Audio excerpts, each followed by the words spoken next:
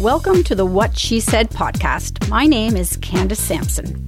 I am currently in the middle of divorce proceedings, working towards my psychology degree, dating for the first time in 20 years, raising 3 teenage girls, a senior dog, and 2 guinea pigs. And in the middle of all this, I thought it would be a good time to buy the What She Said media property. What could possibly go wrong? I've been in the trenches with women across Canada for over a decade now, oversharing on the Yummy Mummy Club, Life in Pleasantville, and on all my social media pages, and I totally do it for the gram. And now I'm coming to you on the radio at 105.9 The Region and on this podcast. Apparently, I have a lot to say. So let's get rolling. I first met Shreya Patel in the fall of 2019 when we met to discuss her documentary Girl Up, which is about human and sex trafficking in Canada. I remember at the time thinking, this is actually an issue in Canada? I mean, how could that happen here? Surprisingly, it happens a lot, and not just in urban areas. It happens in the suburbs and in rural areas and across all socioeconomic statuses. There is nobody that's left untouched by this. Let's face it, it's the internet and kids have access to it everywhere. Which got me thinking about right now. In this pandemic, teenagers are locked away pretty much with 24/7 access to the internet, and we just don't know what they're doing all the time, which leads me to think possibly a few of them are being groomed to be sex trafficked when our physical distancing measures relax. So I decided to have Shreya back to talk a little bit more about the signs and the indicators that parents can watch for if their children are being sex trafficked, and to have those conversations with their kids now so that they know themselves when they're actually being used. So I would like to introduce you to Shreya Patel. Thank you for joining me on the podcast today, Shreya. This is a fascinating topic for me, mostly, because as a mother to 2 teenage daughters, it is a real concern, this human trafficking. And mostly because one of the things you've mentioned to me before is how slick these pimps can be in sort of getting girls into this. Yeah, it's a very easy way to lure like vulnerable girls, especially when they're very young, because most of these girls are like in high school, or even some of them are in elementary school. And if you're going to use like pickup artist books to lure these girls in, it's going to be easy for them to be trafficked. So when you were making Girl Up, what was one of the youngest examples of sex trafficking you came across? I did not come across the youngest, because I heard younger girls getting trafficked. She was 13 years old. I found out that story through a police officer. I haven't met her or anything like that, but the youngest that I came across during my research was 13. And Wow. The girl that I interviewed, she was trafficked at 17. And one of the other girls that I interviewed, she was also trafficked at 16. Yeah, at 16. And so how long did they end up sort of in this environment before they were able to break free of it? Or did they break free of it? So one of the girls that I interviewed, it took her 2.5 years. She still struggles, of course, because the kind of trauma that you go through, it's not something that you can get over in maybe a year or two. But the good news about her is that she has 3 degrees under her belt. She's a phenomenal woman. She's very articulate, like grateful to have met her and like for her to share her story with me. The other girl that I know, she is a phenomenal human being as well. She's much older now, and she is a speaker. And she uses her voice to shed awareness on this. So she is amazing. She also had a similar story of where she was a straight-A student, and one of her boyfriends, similar age, pushed her into it, and she had no clue for a while. I think her story was also about 2 or 3 years. Somewhere around there. Okay, so let's talk about the grooming of these girls. How does this sort of start? What's sort of the initial push for them. You know, they meet somebody who you say is not like somebody in their 50s. So it could be somebody just a few years older than them. Yeah, so most of these pimps are age 18 to 34. They might be a little older sometimes or a little younger, but this is the average. And these guys, they look for girls who are vulnerable. Most young girls are, but they look for a need and they catch on to that. So they'll go on like social media, and a lot of young girls, they put up a lot online. Their feelings and where they are and all of that is very dangerous. And if well, one of the most dangerous, I think, is, you know, things like Snapchat, you know, that has a map that actually shows where everybody is. And, you know, if this is not locked down and only shown to certain people, your information is just out there for everybody. Especially traffickers, if they're looking for it. Right. Snapchat is very scary. You did remind me of that. Yes, I remember of there being a map. And it's like, oh, see where your friends are. Oh no, this is like ways to being like, please like traffic me. Like it's so easy these days.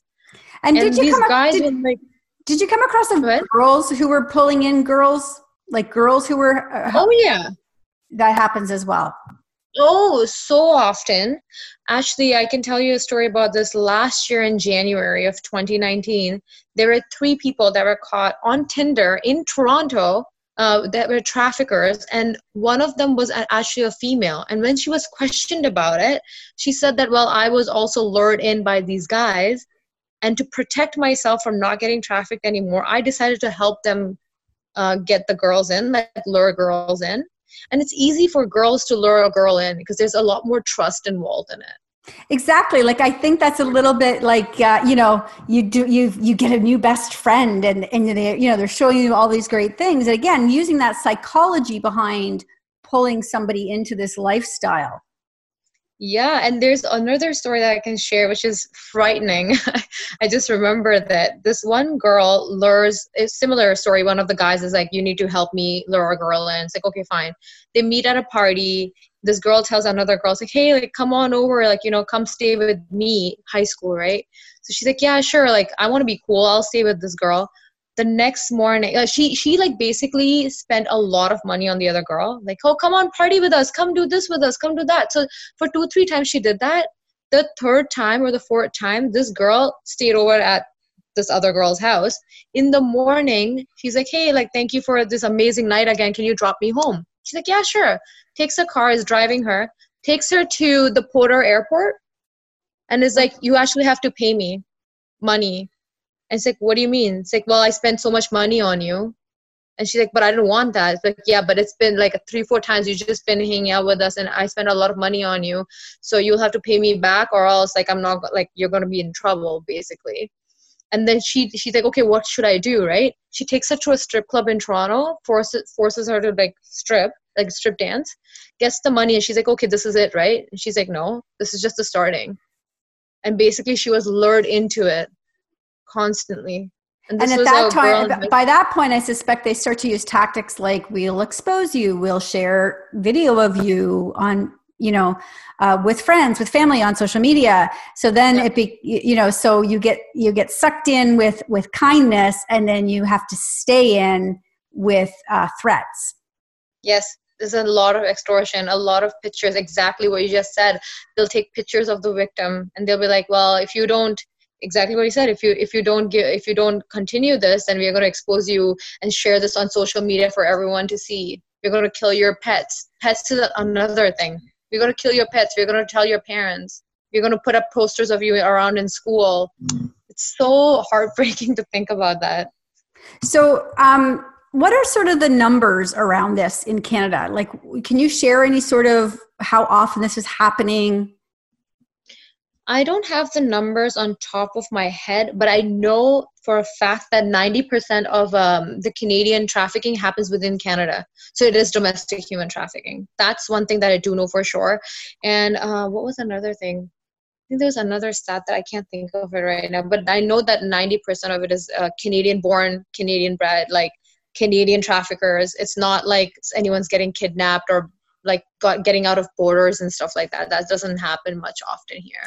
And is this largely an urban issue, or rural? So or is this just sort of affects all areas? It affects all areas, and surprisingly, I didn't know this. Like, I learned all of this while making the documentary. One of the screenings that I had was in Brooklyn, Ontario. I have never even heard of Brooklyn. Someone contacted me and they're like, "There's a problem in Brooklyn. Can you please showcase it here?" There were more than 260 people who came to see the documentary, and police officers and social workers and survivors, and everyone was there. And that case, like the cases in Brooklyn, Ontario, were so many that it shocked me, because it's like 6,000 people or something like that live there. Right. So it's not like a big urban issue. It's everywhere. And it's anywhere. I recently read about a story that happened in Peterborough, which again, a small community where this girl was being picked up at school in the morning by her pimp, dropped off at the end of the day, back at school in time to get the bus home. And her parents had no idea this was happening. Yeah, the parents will never know unless you start noticing. And the thing is, most of these girls who are getting trafficked, it's not always the parents' fault, but there is a saying, not saying, but there is a thing about parents being too busy to notice what the kid is going through. Because if you start noticing indicators very early on, they're becoming defensive, they're getting isolated, you barely ever see them, they have expensive stuff, all these things, then you can actually confront them and try and save them, Right. Actually, the one of the screenings that I did at TIFF last year in April, there were parents whose kids were getting trafficked as we speak, at the screening. And I'm like, how'd you find out about it? It's because it was a public screening. We're looking for how we can help our daughters. We don't know how to get them out. It was too late. So you mentioned TikTok was bad. Instagram was bad. Are these location things, or that the girls are oversharing? It's both. It's both, because oversharing comes from sharing to where the location is too, right? It's like, hey guys, look where I am tonight with my friends getting drunk, or oh look, I'm at this event right now. That's so scary, because a lot of these guys, if you're in school, a lot of these guys are in school with you. They're checking your Instagram, they're checking your Snapchat, they're checking your TikTok. There are some really, really scandalous things that some of these girls do on social media just to be cool, and they don't know, right? They don't know that this is dangerous. They think it's cool. Everyone's doing it, but it's a very scary world, especially a digital world, because that's where most of these girls are getting trafficked from. Absolutely. So let's go through the top signs then, sort of the indicators that parents can look for. Let's just run them down quickly here. So start at the top for me. Yeah. So if a person appears to be disconnected from everyone around them, that's one. Stopped attending school. Another one is start noticing dramatic changes in behavior. And then person feels disoriented, confused when you talk to them. Person is very submissive, timid, fearful. The other one is people appear to be coached in what they're saying. That's a big one, especially when they're getting trafficked a lot. And notice the person's company, who they're hanging out with, and if they're controlling the person. Signs of physical abuse. Branding does happen. It's I don't know how much, but I know from my research that branding happens through cigarette burns and tattoos. So it's very small. Yeah, it's very scary. It's very small. It's okay, this victim belongs to this pimp or whatever. So that does happen, but a lot of it is physical abuse as well. And the other one is defensive nature when confronted, and expensive clothes, inappropriate clothes, expensive items, watches, purses, things like that. Body language is the last one, noticing body language, and if suddenly you see dramatic behavior changes, something's up. And do the use of drugs and sex trafficking, human trafficking, go sort of hand in hand? So that's an interesting question, because the girls that it does, I'll say that it does, but the girls that I have come across and I have interviewed, only three of, actually no, like the three girls that I know, they were not into drugs. The trafficker did not give them drugs because they wanted them to look healthy, and they were trying to make them like the high end escorts versus like, oh, you're forced into it, drugs, all of that. So the three that I interviewed, none of them have ever touched drugs. There was just Interesting. a lot of manipulation and boyfriend kind of a relationship, and even the trafficker, so to say, the boyfriend was quite healthy as well, which was interesting. But when I interviewed Tamara Cherry, who's a journalist who's been reporting about this since 2008, before any of us like even knew about it, she mentioned that she has come across victims that have been in heavy usage of drugs. And even when they came out of it, what happened is, yes, the police helped them, rescue them or whatever. But these girls, they're so used to that lifetime, the whole life, that they end up going back. So even though they're not getting trafficked anymore and they're rescued, they're so manipulated into asking everything that they do that sometimes they have called police officers and they're like, hey, I don't know what color my hair should be. Can you help me? I'm trying to dye it. Like that's how abused and like controlled they are. Yeah, And I then mean, the psychology behind this must be insane, and I can only imagine the therapy they must have to go through Mhm. after coming out of this and sort of going forward in their lives. So we've talked a little bit about, it's not just an urban issue; it can happen rural as well. Does this sort of tend to happen across, all economic statuses as well? Or does it tend to be, lower income? Like, I think, a lot of parents might think that they're immune if they would be middle class or upper middle class, for example. So what's sort of the experience with that? You're right. A lot of parents do think they're immune, and that is untrue. Like this crime does not discriminate against any socioeconomic backgrounds, race, culture, nothing. The girl that I interviewed, amazing family. And you know what? When I was making the documentary, a lot of people would ask me this question. Actually, every single one has asked me this question. Is the girl in your documentary like an immigrant, lower class family, like doesn't have is a single parent, like all these things that people assume stereotypes? I was like, nope, none of that is true. She's actually Caucasian from a really great family who has like a really tight knit family. So it doesn't discriminate against anyone. That's And I just a think that's stereotype. because we want to make it be so it can't happen to us. That's our defense mechanism, right? Yeah. But we live in a good neighborhood and we're married and they go to a good school. So, I think that's a defense mechanism for us to allow ourselves to believe it couldn't possibly happen to our child. So this is a bit of an eye-opener, I think, that parents should be aware it could really happen across in any family, any household, any economic status, any area. Yes, and also like this good neighborhoods that you mentioned, traffickers look for girls in those neighborhoods. You know why? Because it's easier, because no one believes that it'll happen there. Even Right. hotels, like big hotels, there are all these, like you will never think that, oh, it's Ritz-Carlton or like Royal York Hotel this is happening. Because they're like, oh, it's Royal York Hotel. It's fancy. That's where most of this happens. And I don't know if I mentioned this, but this job is not a nighttime job. It's a 9 to 5 job. These girls are not waiting outside, waiting for a car to come pick them up. This is all like happening through websites like TURB, which is a Toronto Escort Review Board. And it's an escort one, but a lot of girls are getting trafficked through that.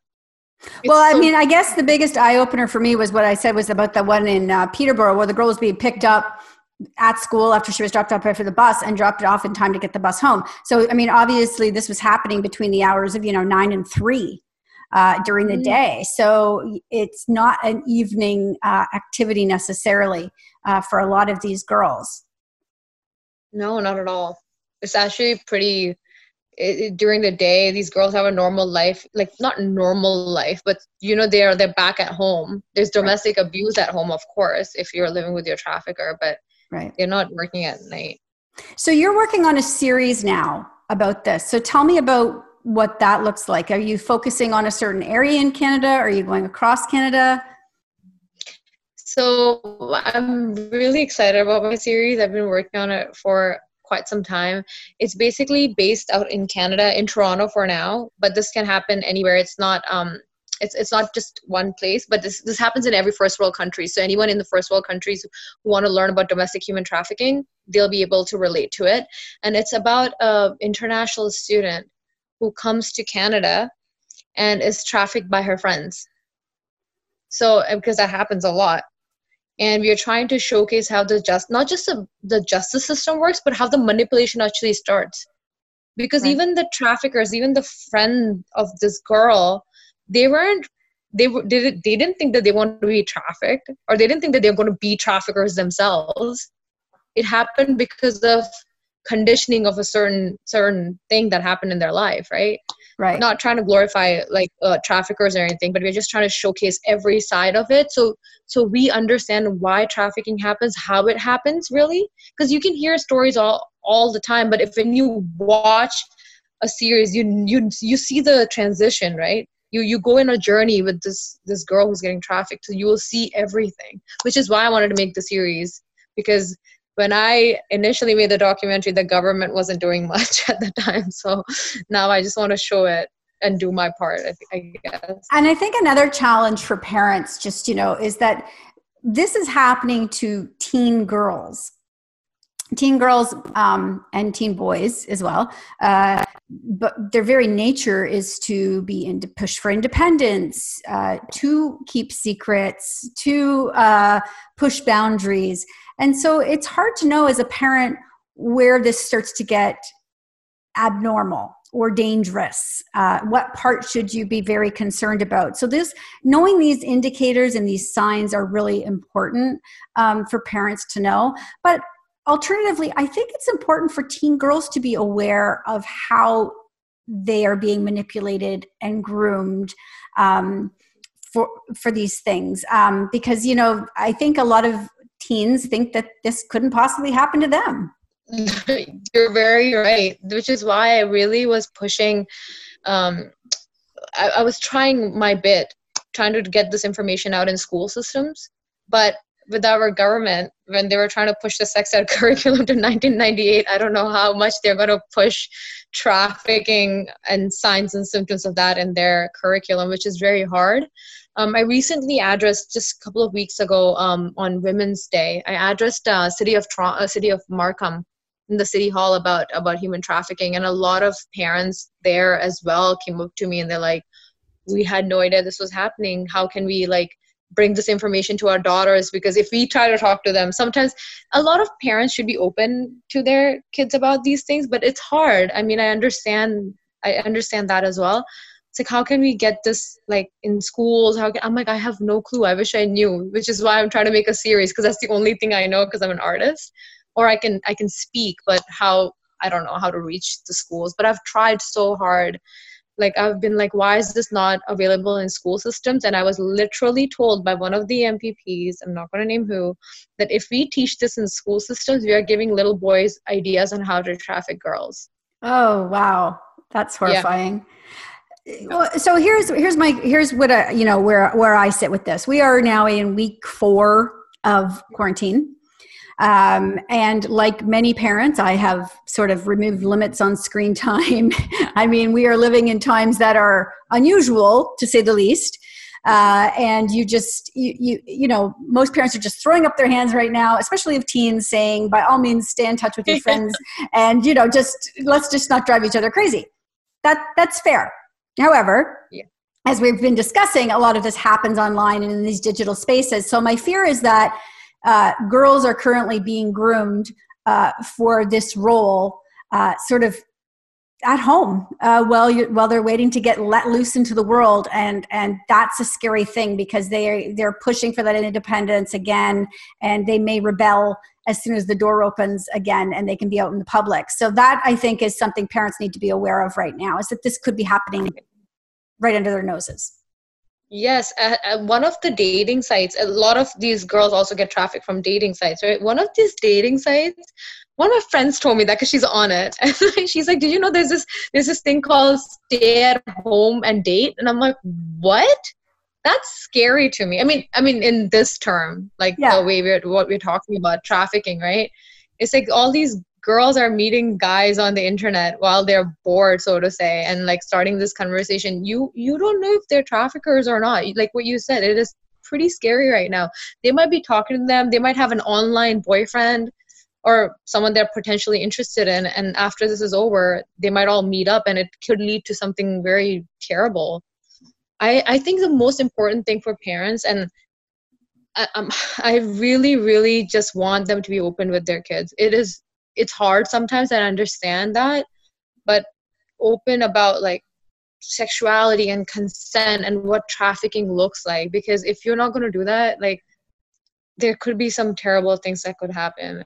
And I have, it's been sad, but I've met parents whose kids are being trafficked currently, and it's heartbreaking to see. Right. It would be. And as a parent, you would never forgive yourself for missing the signs.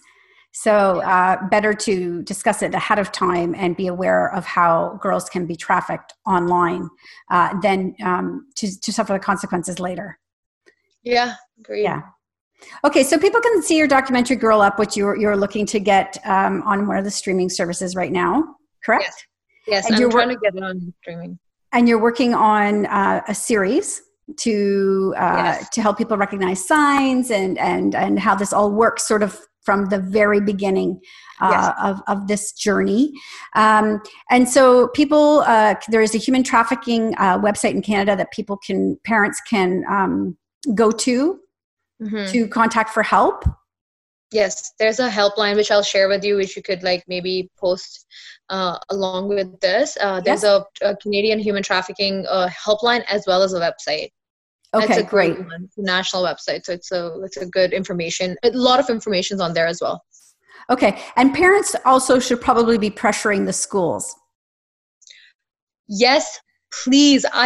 Yes, Candace, I'm so for it because I have tried so hard. Like, it's just one person. I mean, I'm sure there's other people too, which I have yet to meet, but it's just been one person being like, please have this in school system. Please have this in school system. At least if not talking about it, put posters up of the signs so these girls can recognize it. Right. It's been a little hard. However, I did mention there's a 5-year strategy plan that has come out. Okay. So the fire strategy plan is going to get implemented pretty soon, I hope. But they have great information on it, and they were talking about having posters up around in Canada talking about the signs and symptoms. Don't know when it's going to happen, but they are doing that. They're also like helping the Crown attorneys and everyone like learn what trafficking is and how to deal with them when they are in justice, like in court, so they don't re-victimize the victims and stuff. So there is stuff that's been said that is happening. I just have to see it in action now.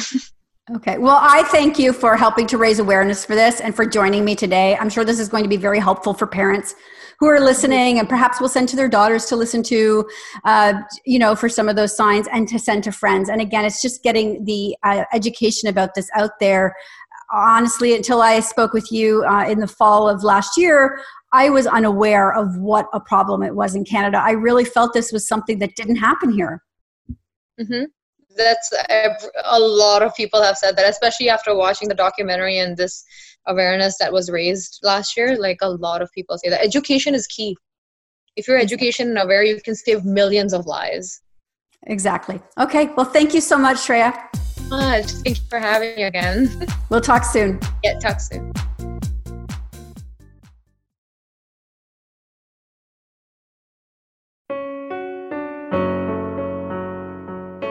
Hey listeners, I'm Christy. And I'm Melissa, and this is Buried Motives, where we dig deep into the details of some of the most gruesome dirtbag murderers.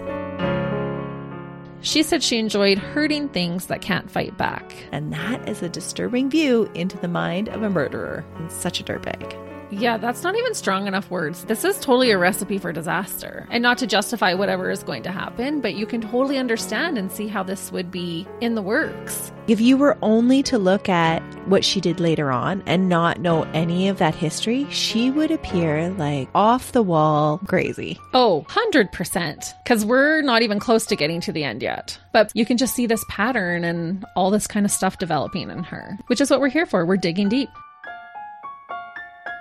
Join us each Thursday as we unearth the dirtbags that live among us and the motives buried there. Hope you join us as we exhume the truth.